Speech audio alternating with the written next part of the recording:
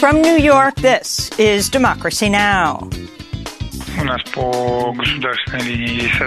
We have state cooperation with the Central African Republic. We will continue it. It is supported by the necessary agreements, and of course, our military advisors will continue their activities in the necessary and demanded quantity.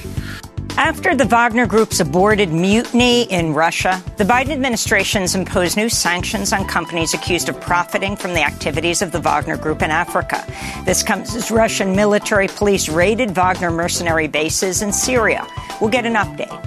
Then, the impact of the climate crisis is being felt in the United States from the Midwest to the East Coast as millions face record heat and horrible air quality from smoke unleashed by wildfires raging in Canada. The media does a great job covering the smoke. But what about the fire? What's causing it?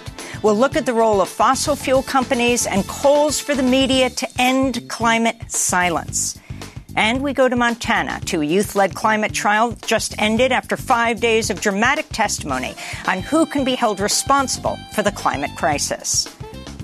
I joined this case out of love for Montana because I grew up here. I've spent my life here, and it's a beautiful place to call home. And so I am a plaintiff in hopes of protecting my constitutional rights and creating a future where I can be confident in a clean environment, a healthful life for myself and my descendants. And so after participating in trial, I'm excited to see what the outcome of this case is. We'll speak with one of the teenagers who sued Montana. All that and more coming up. Welcome to Democracy Now!, democracynow.org, The War and Peace Report. I'm Amy Goodman. Smoke from nearly 500 wildfires in Canada is blanketing much of North America in an unprecedented haze, triggering air quality alerts in 20 U.S. states that are home to a third of the population. On Wednesday, the EPA's air quality index for major cities, including Chicago, Cleveland, Indianapolis, Milwaukee, Pittsburgh, and Toronto, reached unhealthy or very unhealthy levels as city skylines faded into a shroud of smoky air. Air pollution near Detroit reached hazardous levels. Meanwhile, over 100 million people across the United States are under heat warnings and watches today as a heat dome that's lingered over Texas expands to southeastern states and parts of California brace for triple-digit temperatures. We'll have the latest on Canada's wildfires and the climate crisis later in the broadcast. In Sudan, heavy fighting's resumed around the capital Khartoum, despite declared ceasefires marking the Muslim holiday of Eid al-Adha. Fighting between Sudan's army and the rival Rapid Support Forces is heaviest in Sudan's most populous city, Omdurman, where residents report airstrikes and fierce anti-aircraft fire in civilian-populated areas. The UN says 10 weeks of heavy clashes in Sudan and ethnically motivated killings in the western region of Darfur have displaced nearly 2.8 million people. In France, anger over the police killing of a 17-year-old boiled over into protests for a second straight night in over a dozen cities. Protesters set fire to cars, trash cans, police stations, and launched fireworks at officers who responded with volleys of tear gas. France's interior minister said 150 people have been arrested. Some 2,000 riot police were called up in suburbs around Paris, including in Nanterre, where the teen, who's been identified only by the name Nahel M., was shot dead Tuesday after he was pulled over for allegedly breaking traffic rules. Video posted on social media contradicts the claims of police who initially reported one officer shot the teen for driving his car directly at them. Instead, the video shows two officers standing beside the vehicle. One of them points a gun as a voice is heard saying, "You're going to get a bullet in the head." The officer then fires at close range as the boy drives off. French President Emmanuel Macron called the teen's killing unexplainable and inexcusable. Macron also said the resulting protests were, quote, absolutely unjustifiable. French Prime Minister Elisabeth Borne condemned the actions of officers. The shocking images broadcast yesterday show an intervention that clearly does not seem to comply with the rules of engagement of our law enforcement officers. The UN Security Council has called for restraint on all sides of the Israeli-Palestinian conflict amid surging violence in the occupied West Bank. On Tuesday, U.S. Deputy Ambassador to the United Nations Robert Wood offered a rare diplomatic rebuke of Israel over the demolition of Palestinian homes and the incitement to violence by elected officials in Israel. We are also deeply troubled by Israel's recent announcements advancing more than 5,000 settlement units and reports of changes to Israel's system of settlement administration that expedite the planning and approval of settlements. The U.S. Navy says it will station its largest nuclear-armed submarine in South Korea for the first time in 4 decades. This comes after the South Korean President Yoon Suk-yeol and President Joe Biden agreed to a deal in April in which South Korea agreed not to develop its own nuclear weapons in exchange for a more aggressive U.S. nuclear posture toward North Korea. President Joe Biden's holding a pair of fundraisers with wealthy donors in New York today ahead of the Federal Election Commission's June 30th disclosure deadline. On Wednesday, Biden flew to Chicago for a fundraiser with deep-pocketed Democratic donors at the home of Illinois' billionaire governor, J.B. Pritzker. Biden also used his Chicago trip to tout his administration's handling of the U.S. economy, embracing the label Bidenomics as a brand for his 2024 re-election campaign. Back in the United States, several sheriff's deputies in Rankin County, Mississippi, have been fired after 2 black men filed a lawsuit alleging torture and attempted sexual assault by officers. Michael Jenkins and Eddie Parker say 6 deputies entered their home outside Jackson in January and handcuffed, kicked, and waterboarded them, taunted them with racist slurs, attempted sexual assault, and repeatedly electrocuted them with tasers. Jenkins says one deputy placed a gun into his mouth and pulled the trigger, lacerating his tongue and shattering his jaw. The men are seeking $400 million in damages from Rankin County Sheriff Brian Bailey and 6 deputies. The FBI, the U.S. Attorney's Office, and the Department of Justice's Civil Rights Division have opened investigations. Here in New York, a white former U.S. Marine who choked black street performer Jordan Neely to death on a subway train has pleaded not guilty to charges of second-degree manslaughter and criminally negligent homicide. Daniel Penny entered the plea at his arraignment in Manhattan court Wednesday before walking free on $100,000 bail. His next court appearance is October 25th. A legal defense fund set up by Penny's lawyers has raised nearly $3 million. Speaking outside the courthouse after Penny's arraignment, Neely family lawyer Dante Mills promised justice. Daniel Penny killed a man. He took a life. And for everyone who thought donating $3 million would somehow make this go away or buy his pass, it's not going to happen. It didn't work. You can ask for a refund. We're here. Help is here. So from now on, when justice happens, don't be surprised and don't be shocked. The Biden administration's dropped its civil rights investigation into whether air pollution regulators discriminated against black communities in an industrial section of Louisiana known as Cancer Alley. Some 200 petrochemical plants span the majority black region over an 80-mile stretch of the Mississippi River. On Tuesday, the Environmental Protection Agency said in a court filing it had uncovered no finding of discrimination or other violation of the Civil Rights Act of 1964. That's despite initial findings that Louisiana environmental and health officials failed to provide accurate information to residents about airborne emissions of chloroprene, a hazardous chemical linked to lung and liver cancer. The Belgian chemical company Solvay has agreed to pay nearly $400 million to settle claims linked to drinking water contamination near its factory in southern New Jersey. The funds will be used to clean up pollution caused by PFAS, a class of toxic substances commonly called forever chemicals that don't break down in the environment or in the human body. PFAS have been linked to cancer, liver and thyroid disease, maternal mortality, birth defects, and other health problems. Wednesday's settlement comes a week after 3M agreed to pay more than $10 billion to settle lawsuits claiming it knowingly used forever chemicals in its products despite risks to human health. This comes as Republican Congress members are promoting legislation that would weaken attempts to regulate PFAS while insulating many polluters from liability under the federal Superfund law. The United States has recorded its first cases of domestically transmitted malaria for the first time in 2 decades. Dr. Deborah Howry, the chief medical officer at the U.S. Centers for Disease Control, said Tuesday the mosquito-borne disease was discovered in 4 people from Florida and 1 person in Texas. So it's a concern because malaria is a life-threatening disease. It's not often seen in the United States, and we hadn't seen it domestically acquired in over 20 years. In 2021, malaria infected nearly 250 million people, killing more than 600,000 of them around the world. The disease is triggered by a parasite that's spread to humans by certain types of mosquitoes that thrive in warm weather and humid conditions. In recent years, those mosquitoes have expanded their ranges in ways that are consistent with climate change. And the head of the Teamsters Union says 1/3 workers at UPS will likely walk off the job August 1st after slamming the shipping company's proposed union contract as appalling. Teamsters President Sean M. O'Brien said in a statement, quote, "The largest single employer strike in American history now appears inevitable.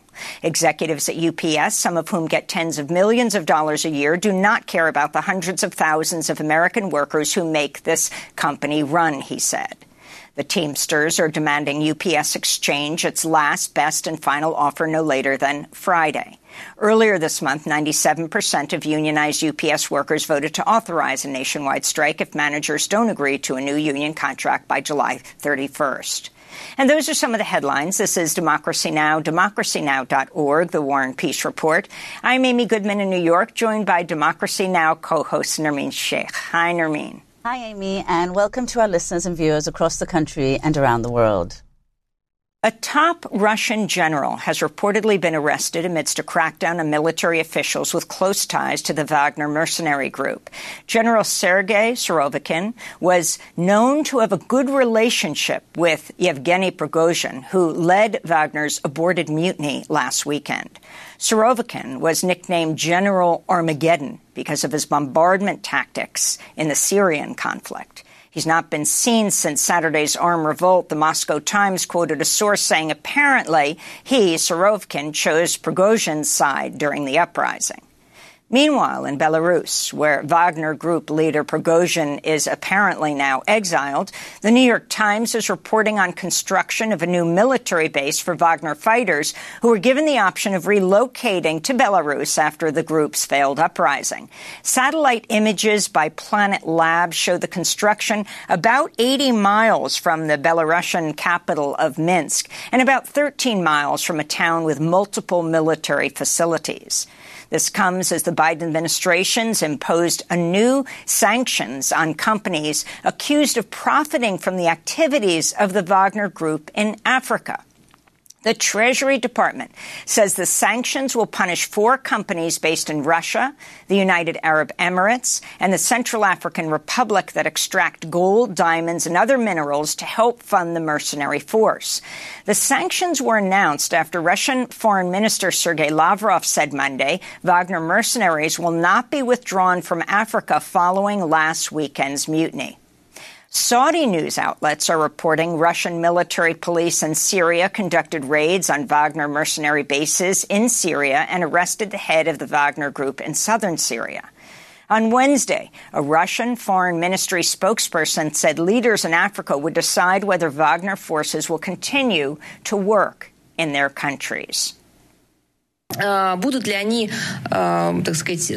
Wagner forces continue on in African countries, whether they continue to work under contracts and stay there, depends on the sovereign authorities of the African countries. For more, we're joined by Kimberly Martin, professor of political science at Barnard College, Columbia University. She's been working on the Wagner Group for years. Professor Martin, it's great to have you back with us. If you can explain, you have the Wagner Group's aborted mutiny in Russia. This is followed by the United States saying they're imposing these sanctions on the group that's opposing President Putin, right, the Wagner Group, whose leader, known as Putin's chef, Prigozhin, was formerly very close to Putin. But imposing sanctions on the group companies that are profiting from Wagner in Africa, from Mali to Central African Republic, and then we have Syria. Please explain how the Wagner Group operates and what is the U.S.'s interest in cracking down on the group that's rising up against Putin, who's waging the war in Ukraine. Well, thanks for having me back. This isn't the first time, certainly, that the United States has imposed sanctions against the Wagner Group or against Yevgeny Prigozhin. Remember, it was very clear from the Mueller indictments that Prigozhin was responsible with his internet research agency based in St. Petersburg for election interference in the United States. And so this is just another in a stream of sanctions that have been placed against Prigozhin-affiliated organizations. And I think what's most significant about these sanctions is not the ones that are on the groups that are based in Russia or that are based in the Central African Republic, because they're unlikely to have any dealings with the United States or with the U.S. allies in any case. The most significant is the sanction that was put against a firm located in the United Arab Emirates. It has been known for a couple of years with very well documented evidence in open source locations like the New York Times, that Dubai has been a place where Russia could take the gold, in particular, that it is mining in Africa, send it for melting down in the UAE, and then get the cash for it into Russia at a time when Russia is under sanctions and isn't supposed to be engaged in the gold trade. And in May, the UAE came out with a statement that said, of course, we will continue to trade openly with our partners under UN mandates. Well, the United Nations Security Council does not have sanctions against Russia because, of course, Russia has veto power in the United Nations Security Council. And so in essence, that statement that was made in May by the United Arab Emirates was saying, we don't follow U.S. sanctions. And I think the significance of what happened in the last couple of days is the United States was saying that the UAE is not exempt from feeling the power of U.S. economic sanctions. And that matters because the UAE has a traditional, strong defense relationship with the United States, but kind of an odd one because the UAE also has a strong defense relationship with Russia. So, Professor Martin, if you could talk about some of these companies that Wagner has been involved with or actively running. They're all over Africa, certainly, and also elsewhere. The Wall Street Journal, in fact, in a recent documentary, found that there were 64 companies, some of them shell companies, that were linked to Wagner and also linked Wagner to the Kremlin. Could you explain what we know about these companies and where all they operate? Sure. I think it's important to keep in mind that when we're talking about these links, Wagner itself does not exist as an entity. The Wagner Group is a contracting mechanism for the Russian military intelligence agency. So the key person in all of this is actually Yevgeny Prigozhin. He's the person who does the contracting for Wagner Group activities, or has up until this point. And he is also the person who is associated with all of these various companies. He and his personnel have been linked to what all of these companies have been doing. I think it's really important to keep in mind that in Russia, we don't have any form of protection of private property rights, and that Prigozhin was in charge of these companies primarily not because he is some oligarch who has all kinds of economic talents and business talents and did this on his own. He was taking this role because of a patron-client relationship that he has with Vladimir Putin, which extends back to the early 1990s in St. Petersburg, and he was there on the behest of the Kremlin. So now that we see that things are happening with Prigozhin, we're not exactly sure what they may be. Nobody has seen him since Saturday. There are rumors in the Russian social media sphere that he has been told to get out of Russia and to liquidate all his business holdings by July 1st. We'll see if that actually happens. One thing to keep in mind is that it would be really easy for the Kremlin to just put in place some other individual as the titular CEO of all these various companies. So no matter what happens to Prigozhin, I think it's very unlikely that it's going to affect Russia's presence in Africa, which has been built up very strongly since 2014, since the sanctions originally went into effect against Russia for its initial incursions into eastern Ukraine and Crimea. Even though the statement came in your top of the hour quoting of Lavrov saying that the African sovereign countries are going to be able to make their own decisions, we know from a report that came out just in the last couple of days confirming things that the Wagner Group has essentially taken over sovereign control in much of the Central African Republic. And there's no way in the world that Russia is going to be leaving there, no matter what happens to Prigozhin, no matter what happens to the people who have been under this heading called the Wagner Group, who are essentially just contractors for the Russian Defense Ministry and the Russian Military Intelligence Agency in one form or another. Professor Martin, do we have any idea of what kind of money, what kind of resources are involved here? I mean, when the Wagner Group was operating in Syria, they were tasked, of course, principally with defending the Assad regime. But one of their tasks was to defend, and they captured 4 of the largest oil fields in Syria. In exchange for protecting the oil fields, they were given 25% of the production value from the fields. There are similar things being said about the role that they've played with gold mines in the Central African Republic. So what kinds of, how much money are we talking about? Like hundreds of millions, billions of dollars? Yeah. Nobody knows for sure, but let me just talk about some of the examples that you raised. In Syria, we have to keep in mind that Syria has never been a really major player in the world in terms of being an oil and gas producer. Russia is a very major player in terms of being an oil and gas producer and having other kinds of economic relationships with other countries who are major oil and gas producers.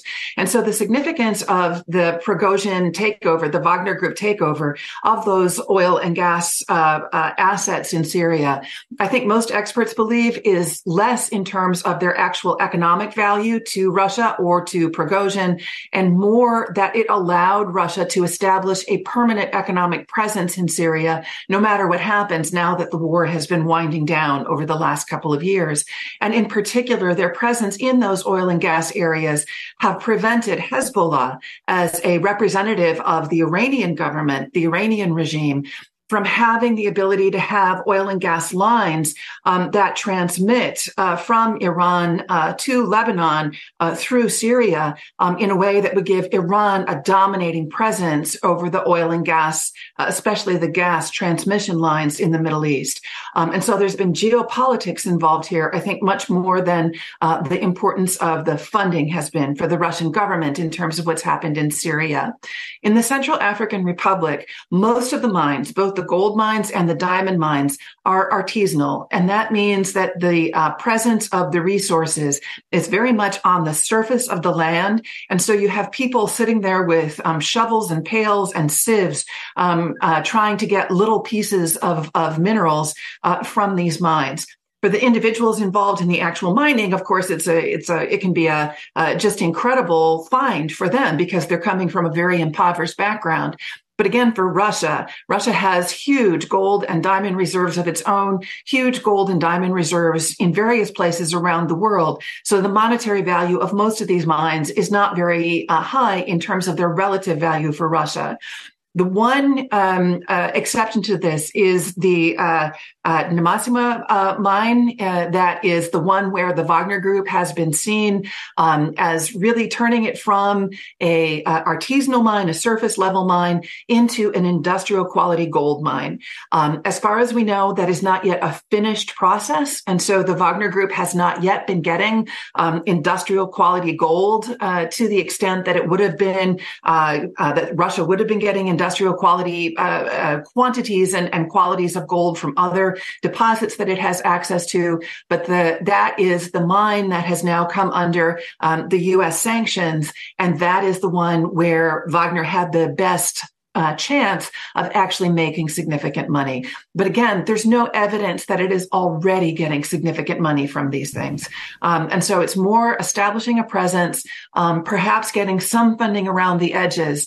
But what we have seen is that the major funding that is going into the Wagner Group has either, in the case of its activities in Ukraine, come directly from the Russian government, which is something that Putin himself said on Monday in a rather remarkable admission, or from the contracts that it has with government officials in all of these foreign countries, in Syria, in Libya, not in the government in Libya, but in the warlord in eastern Libya, Khalifa Haftar, in Mali, in the Central African Republic, contracts that have all been done with the support of Russian diplomatic groups, with Russian ministries like the Energy Ministry, but that are contracts for the Wagner Group to fulfill its duties there, rather than, in most cases, getting a great deal of money from the minerals that are actually coming out.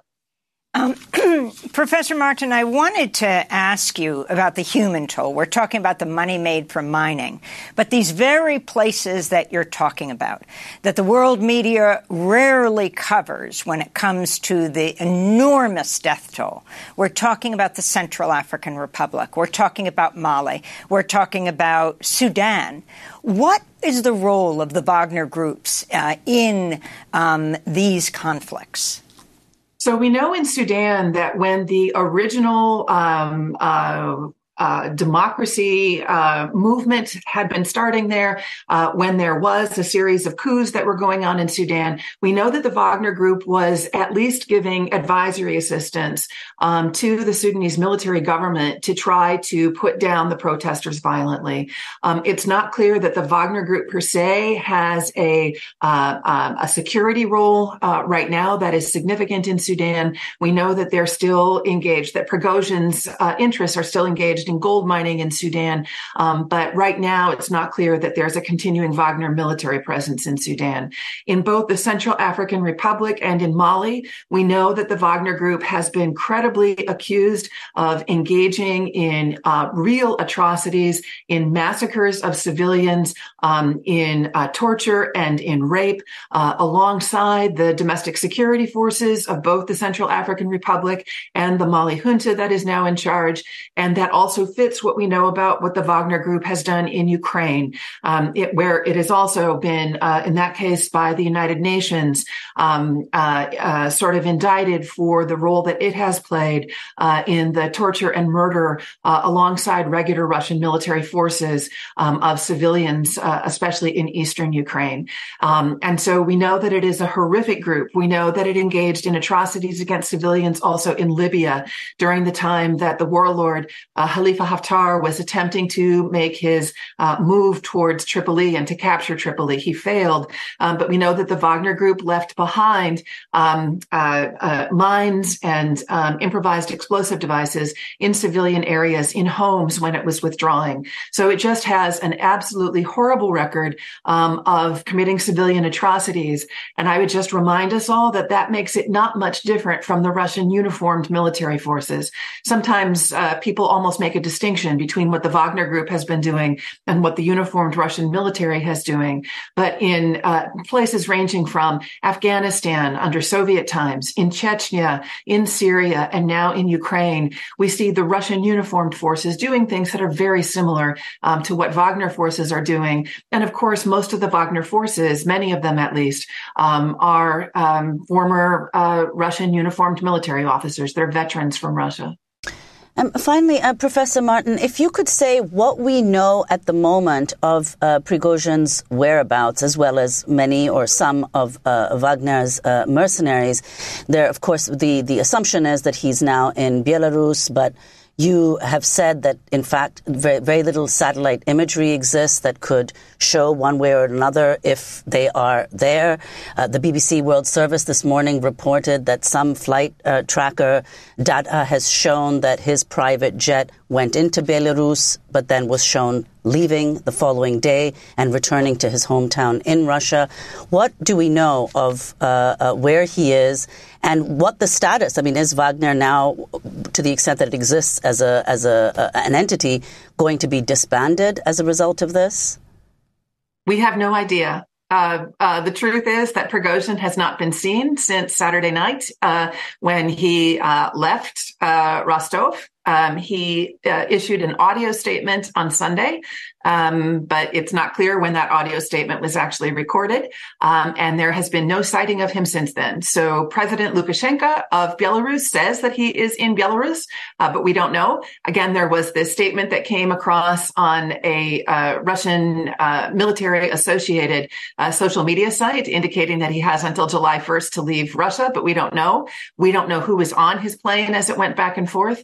And we don't know what's going to happen to the Wagner Group. There has been no official statement that the Wagner Group was going to be disbanded. Because the Wagner Group doesn't actually exist as a formal entity in Russia, I think that that's very unclear. What does seem to be increasingly clear is that there is some kind of a action being taken in Russia against high-ranking military officers, uniformed officers who may have been supporting Prigozhin. Surovikin is the one that has now seemed to be confirmed by the most Western media sources as having been detained. We don't know that he's actually been imprisoned. He may just be being questioned by the FSB for his role in things, but he has not been seen since Saturday. Apparently his family has not heard anything from him since Saturday. And so it appears that there may be some form of investigation or house cleaning taking part in Russia of uniformed Russian military sources who may have been on Prigozhin's side. That's about all we know at this point. Well, we want to thank you, Kimberly Martin, for joining us, Professor of Political Science at Barnard College, Columbia University. Next up, the media is doing a great job covering the smoke unleashed by the wildfires raging in Canada. But what about the fire and where it comes from? We're going to look at climate silence in the media. Stay with us.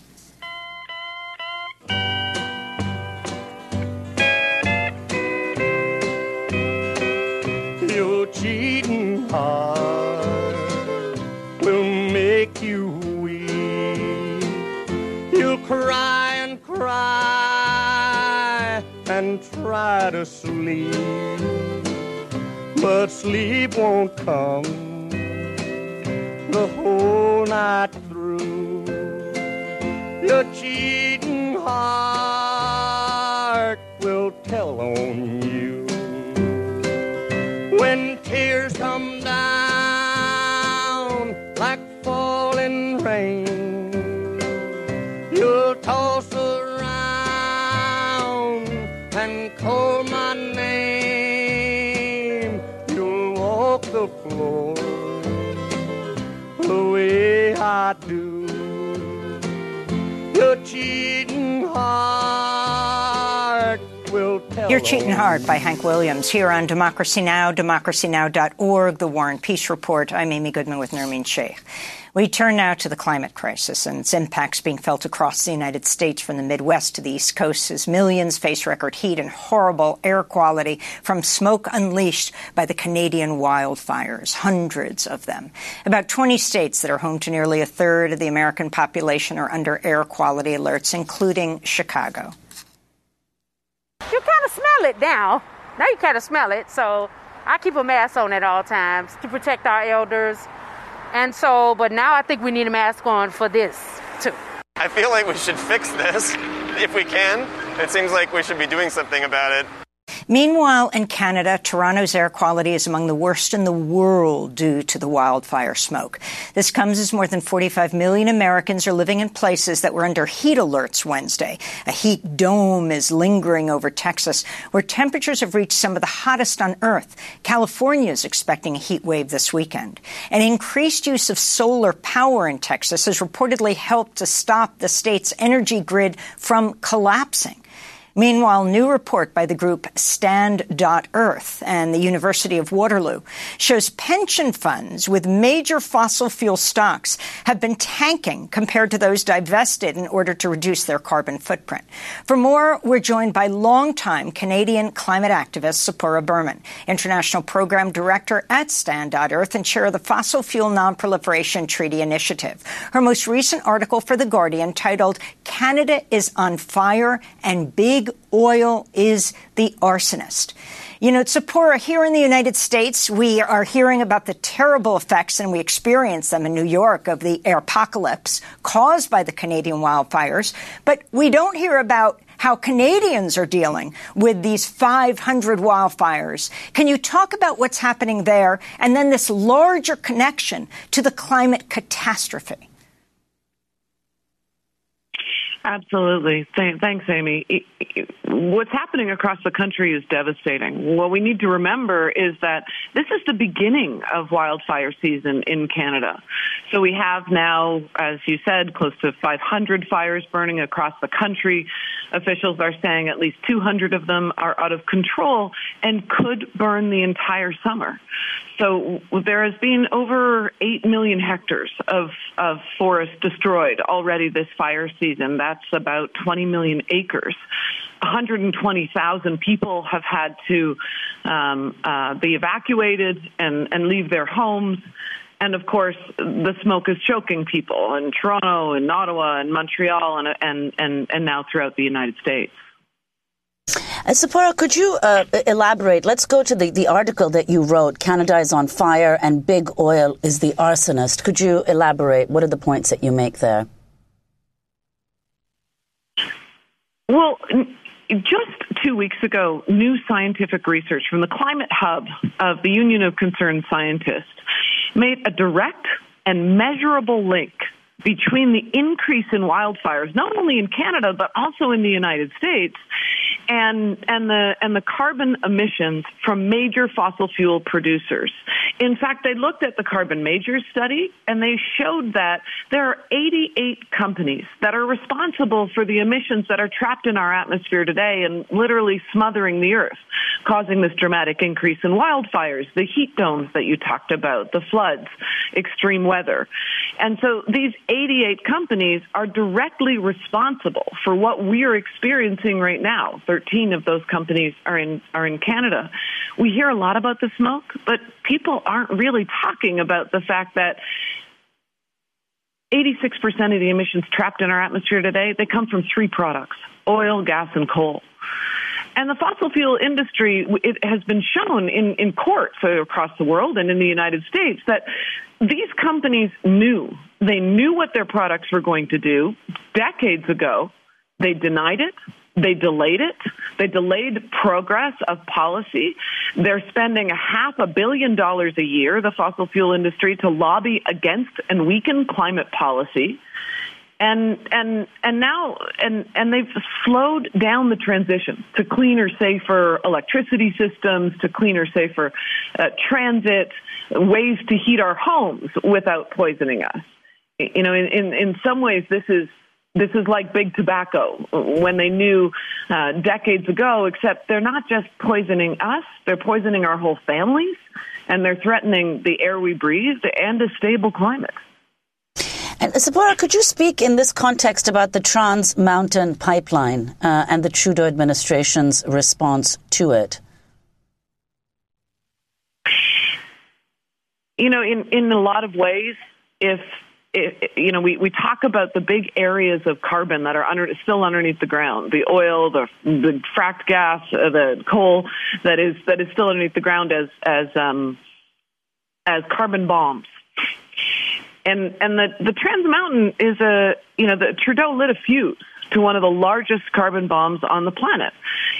What's really fascinating right now is that we're seeing investors pull away from major fossil fuel projects, not just in Canada, but around the world, because they know that renewables are cheaper, and they can see that climate policy is going to have to constrain fossil fuel projects if we're going to keep the world safe. And so investors pulled out of Trans Mountain, and the government turned around and funded it with public dollars. Now close to well over $20 billion of taxpayers' money has gone into this pipeline project that crosses 3,000 streams. That would be if it goes forward, and right now it's being built, it's going to facilitate the expansion of the oil sands, which is one of the dirtiest oils on earth. At a time when we know demand for oil is peaking and going down because around the world we're moving to renewable energy and electric cars. But there was a time when we all thought with climate policy that if demand went down, then fossil fuels would just be constrained. But every government wants to be the last barrel sold. So they're keeping these projects alive, like Prime Minister Trudeau did, by subsidizing them or even outright buying them. So, and that's why. Sorry. Tzeporah Berman, I want to ask you two last questions. I mean, clearly here the hope is activism. That's what changes things. You're a longtime Canadian activist. We're actually speaking to you in Cuernavaca, Mexico, not where you fled to. You're going back to Canada today, but where there is an environmental conference. Can you talk about that activism and also the Pathway Alliance's connection to the Canadian fossil fuel industry and their Let's Clean the Air campaign? It's a particular kind of hubris that the Pathway Alliance right now is pushing ads across the country. Let's Clear the Air campaign. And explain what the Pathway Alliance is. So the Pathway Alliance is an association of some of the largest oil and gas companies in Canada. This is their new advertising campaign to try and convince people that they're part of the solution. But the fact is that we now have studies over the last month that show that the oil companies' net zero plans are meaningless. This week, Shell announced it's going to increase production. And the work of InfluenceMap has shown us that these companies are spending literally billions on advertising to show that they're green and they're investing in renewables and carbon capture. But the fact is that over 90% of their investment is in new oil and gas, expanding the problem. So, the fact is that these are the most powerful companies on earth, and this lobby has been holding us back from addressing the climate emergency. And that's why it's critical that citizens stand up and call on our governments to stand up to big oil and protect people. It's essential that we organize. Organizing for divestment in the last decade has resulted in $40 trillion being moved out of fossil fuels. And just yesterday, a new report showed that if pension funds across North America had divested 10 years ago, then they would have saved literally $21 billion. It makes sense to do this now. It doesn't make sense to continue to invest in new oil, gas, and coal, but our governments continue to do it because the lobby is just so powerful. And they're going to continue to push for more fossil fuel development because they're still making billions in profits. In fact, last year was the most profitable year ever for the fossil fuel industry. So we need people to stand up to this industry. We need activism to protest in the streets, to demand our governments stand up to this industry. And we also need international cooperation. And that's why people around the world are now calling for a fossil fuel non-proliferation treaty to complement the Paris Agreement, because the Paris Agreement doesn't constrain the production of fossil fuels. And we know today that we need to ensure absolute emissions and production decline. So we need to protest at home, and we need to call on our governments to cooperate urgently to stop the expansion of fossil fuels. Tzeporah Berman, we want to thank you for being with us with Stand.Earth and chair of the Fossil Fuel Treaty. We're going to link to your piece in The Guardian. Canada is on fire and big oil is the arsonist. As we bring in Genevieve Guenther, founding director of End Climate Silence, a volunteer group dedicated to helping the media cover the climate crisis with the urgency it deserves. She tweeted Wednesday a grim milestone. The top 4 stories after the Russia headliner on the New York Times app are all climate change stories. Of course, only one article, an explainer piece, actually mentions the climate crisis, and none mention fossil fuels. This is a fail, Professor Guenther says. Welcome to Democracy Now! So many people would say the weather is being covered constantly, yet you had a group called End Climate Silence. Talk about what's missing. So I founded End Climate Silence in 2018 after I spent a morning in my car listening to public radio and hearing 3 segments on stories that were clearly climate stories. One was about the drought in the Pacific Northwest. One was about the floods in Japan that year that had displaced millions and millions of people. And another one was about how self-driving cars would change the way we moved around and changed our transportation systems. And none of those stories even mentioned climate change, even though clearly climate change was playing a role in the creation of those stories and would have a role in the ongoing transportation systems that we would need to create in order to halt global heating.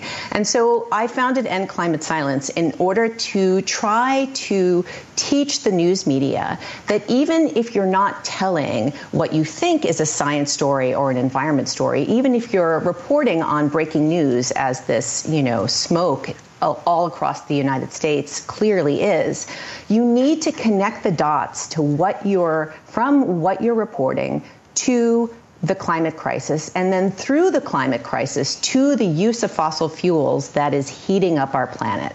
So, for example, most of the stories on the wildfire smoke would talk about the unprecedented wildfires that are raging across Canada right now. And some of them even discussed the heat and the drought that's been creating this fire weather north of the United States. But none of them actually articulated the words climate change, and they didn't explain that it is the ongoing use of fossil fuels that is putting carbon dioxide in the atmosphere and creating these conditions for these extreme weather events, these disasters, which are already affecting Americans' health, Americans' safety, Americans' ability to live normal lives. So our job and the job of the news media is to every story make those connections between what's being reported and the reality of the crisis, because if you don't do that, you're actually performing a kind of climate denial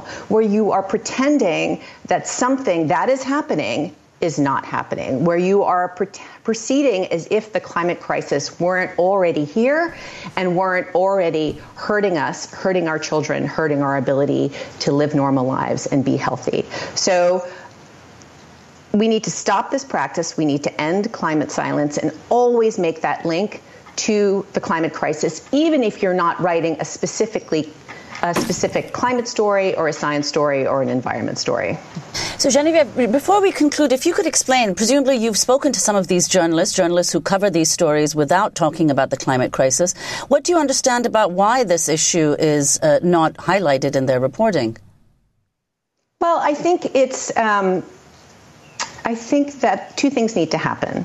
There needs to be more education about climate change in news media. So reporters who are put onto the climate beat obviously are duty-bound to educate themselves about the climate crisis. But other reporters, for example, the Chicago bureau chief who wrote one of these stories in the New York Times that didn't mention the climate crisis, these reporters don't have any particular professional obligation as it stands now to learn about the climate crisis.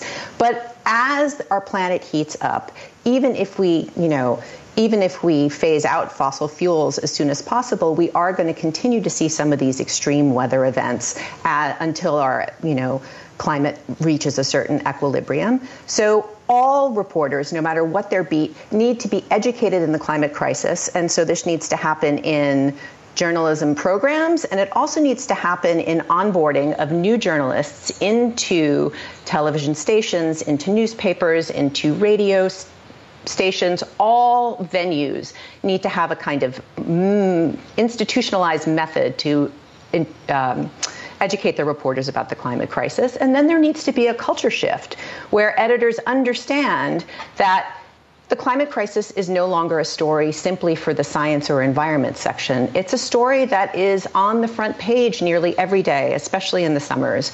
And it behooves everybody to make those connections so that readers, viewers, listeners all citizens can be educated and informed so that they can make the decisions they need to make in the ballot box as activists, as consumers, as Americans and human beings on this planet. And we just have 30 seconds. I know there are meteorologist groups that, for example, are doing show your stripes that show the climate catastrophe when they're showing the weather. And finally, 30 seconds on your article. We need to talk about the carbon footprints of the rich. Dramatically unequal consumption lies at the heart of the climate crisis. Your final comment. Yes, I mean, my point there is that sometimes we think about emissions in terms of national contributions to the carbon dioxide concentrations in the atmosphere, but I think it's actually more useful to think about this in terms of class. So it's the top 10% of people in income brackets who are contributing the vast majority of emissions. The top 1%, some of these people have carbon footprints that rise over 1,000 tons of carbon a year. And we know that billions of people in Africa and in the global south emit almost no carbon at all, and yet they're the people who are most vulnerable to the effects of climate change. They are on the front lines. It's coming from us all, but obviously the poorest people are suffering first and worst. So what I'm arguing there is that we don't only need to think about national policy and federal policy, but we need to start talking about a new culture where rich people are not allowed to burn down this planet with impunity. We have to leave it there, but we'll continue to cover this issue. Genevieve Guenther, founding director of End Climate Science, professor at New School.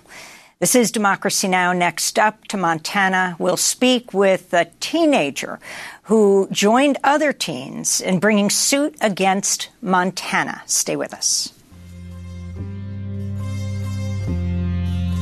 We thought we knew it all. We had the best plan ever.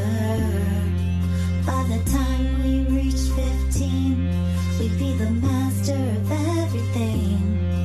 I could rule the world, just leave that girl where she was when she stopped believing.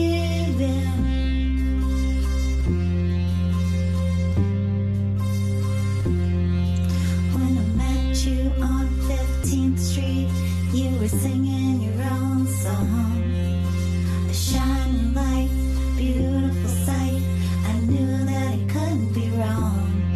So we walked to Pinball Pizza, first steps with new friends. Now all I do is hang with you, and I hope that it never ends. Silver and gold, silver and gold, silver and gold. Silver and Gold by Gabby Lala. This is Democracy Now! I'm Amy Goodman with Nermeen Sheikh as we turn to Montana, where a youth-led climate trial just ended after 5 days of dramatic testimony on who can be held responsible for the climate crisis. The landmark case was led by 16 children and young adults, ranging in age from 5 to 22. They accused the state of Montana of violating their constitutional rights as it pushed pro-fossil fuel policies that devastated the environment and severely impacted their health. The case is the first of its kind to go to trial in the United States and focuses on a provision in the Montana Environmental Policy Act that blocks Montana from considering how its energy economy may contribute to the climate crisis. A ruling is expected in the coming weeks. We're joined now from Missoula, Montana, by Grace Gibson Snyder. She's a 19-year-old plaintiff in the landmark Held versus State of Montana climate trial. She was 16 when it started. And we're joined by Nate Bellinger, lead attorney in the trial, senior attorney at the public interest nonprofit law firm Our Children's Trust. We welcome you both to Democracy Now! Nate Bellinger, let's begin with you. Lay out the legal theory of this case. Sure. So this case argues that the state of Montana is violating the constitutional rights of these 16 youth plaintiffs by affirmatively promoting fossil fuels as the state's primary energy resource. So all of the fossil fuels in Montana that are being extracted, transported, burned, that's all being done with authorization and permits from the government. And those fossil fuels are resulting in significant greenhouse gas emissions that are exacerbating the climate crisis, harming the youth plaintiffs, and ultimately, we argue, violating their constitutional rights. Grace Gibson Snyder, could you explain what made you get involved in this lawsuit and what you hope comes out of it? Of course. So my first memory of thinking about climate change, I was about 5 years old, and my best friend is from the Marshall Islands. And we heard that because of climate change, the Marshall Islands would be underwater within 50 years or so. And so we made posters that said "Save the Marshall Islands" and hung them up around our neighborhood. I remember spelling ocean O-S-H-I-N. I saw that on a picture of the posters recently. And then from there in high school, I started getting involved with kind of local organizations and organizing against plastic waste. But through that and through the research I was doing, I realized that as much work as I put in on the local level, as much change as we made here, it would always be less efficient than having policy change. And so then I started looking for ways to get involved at a kind of a statewide level. And I found out about our Children's Trust through a club that I was in at school called Students Against Violating the Environment. And I reached out to our Children's Trust and started talking with the attorneys about what being a plaintiff would entail. I asked my parents for permission eventually, and then 3.5 years later, here we are. Nate, and if you could tell us how the Montana state government has responded. I just saw a note saying that, quoting a spokesperson for the Montana State Attorney General, saying that the lawsuit is, quote, a publicity stunt staged by an out-of-state organization that has exploited well-intentioned children and forced Montana taxpayers to foot the bill. Yeah, so the state of Montana has largely responded with statements such as that you just read, which are not legal defenses. And the reason why they're responding this way is because they don't have strong legal arguments to defend the case.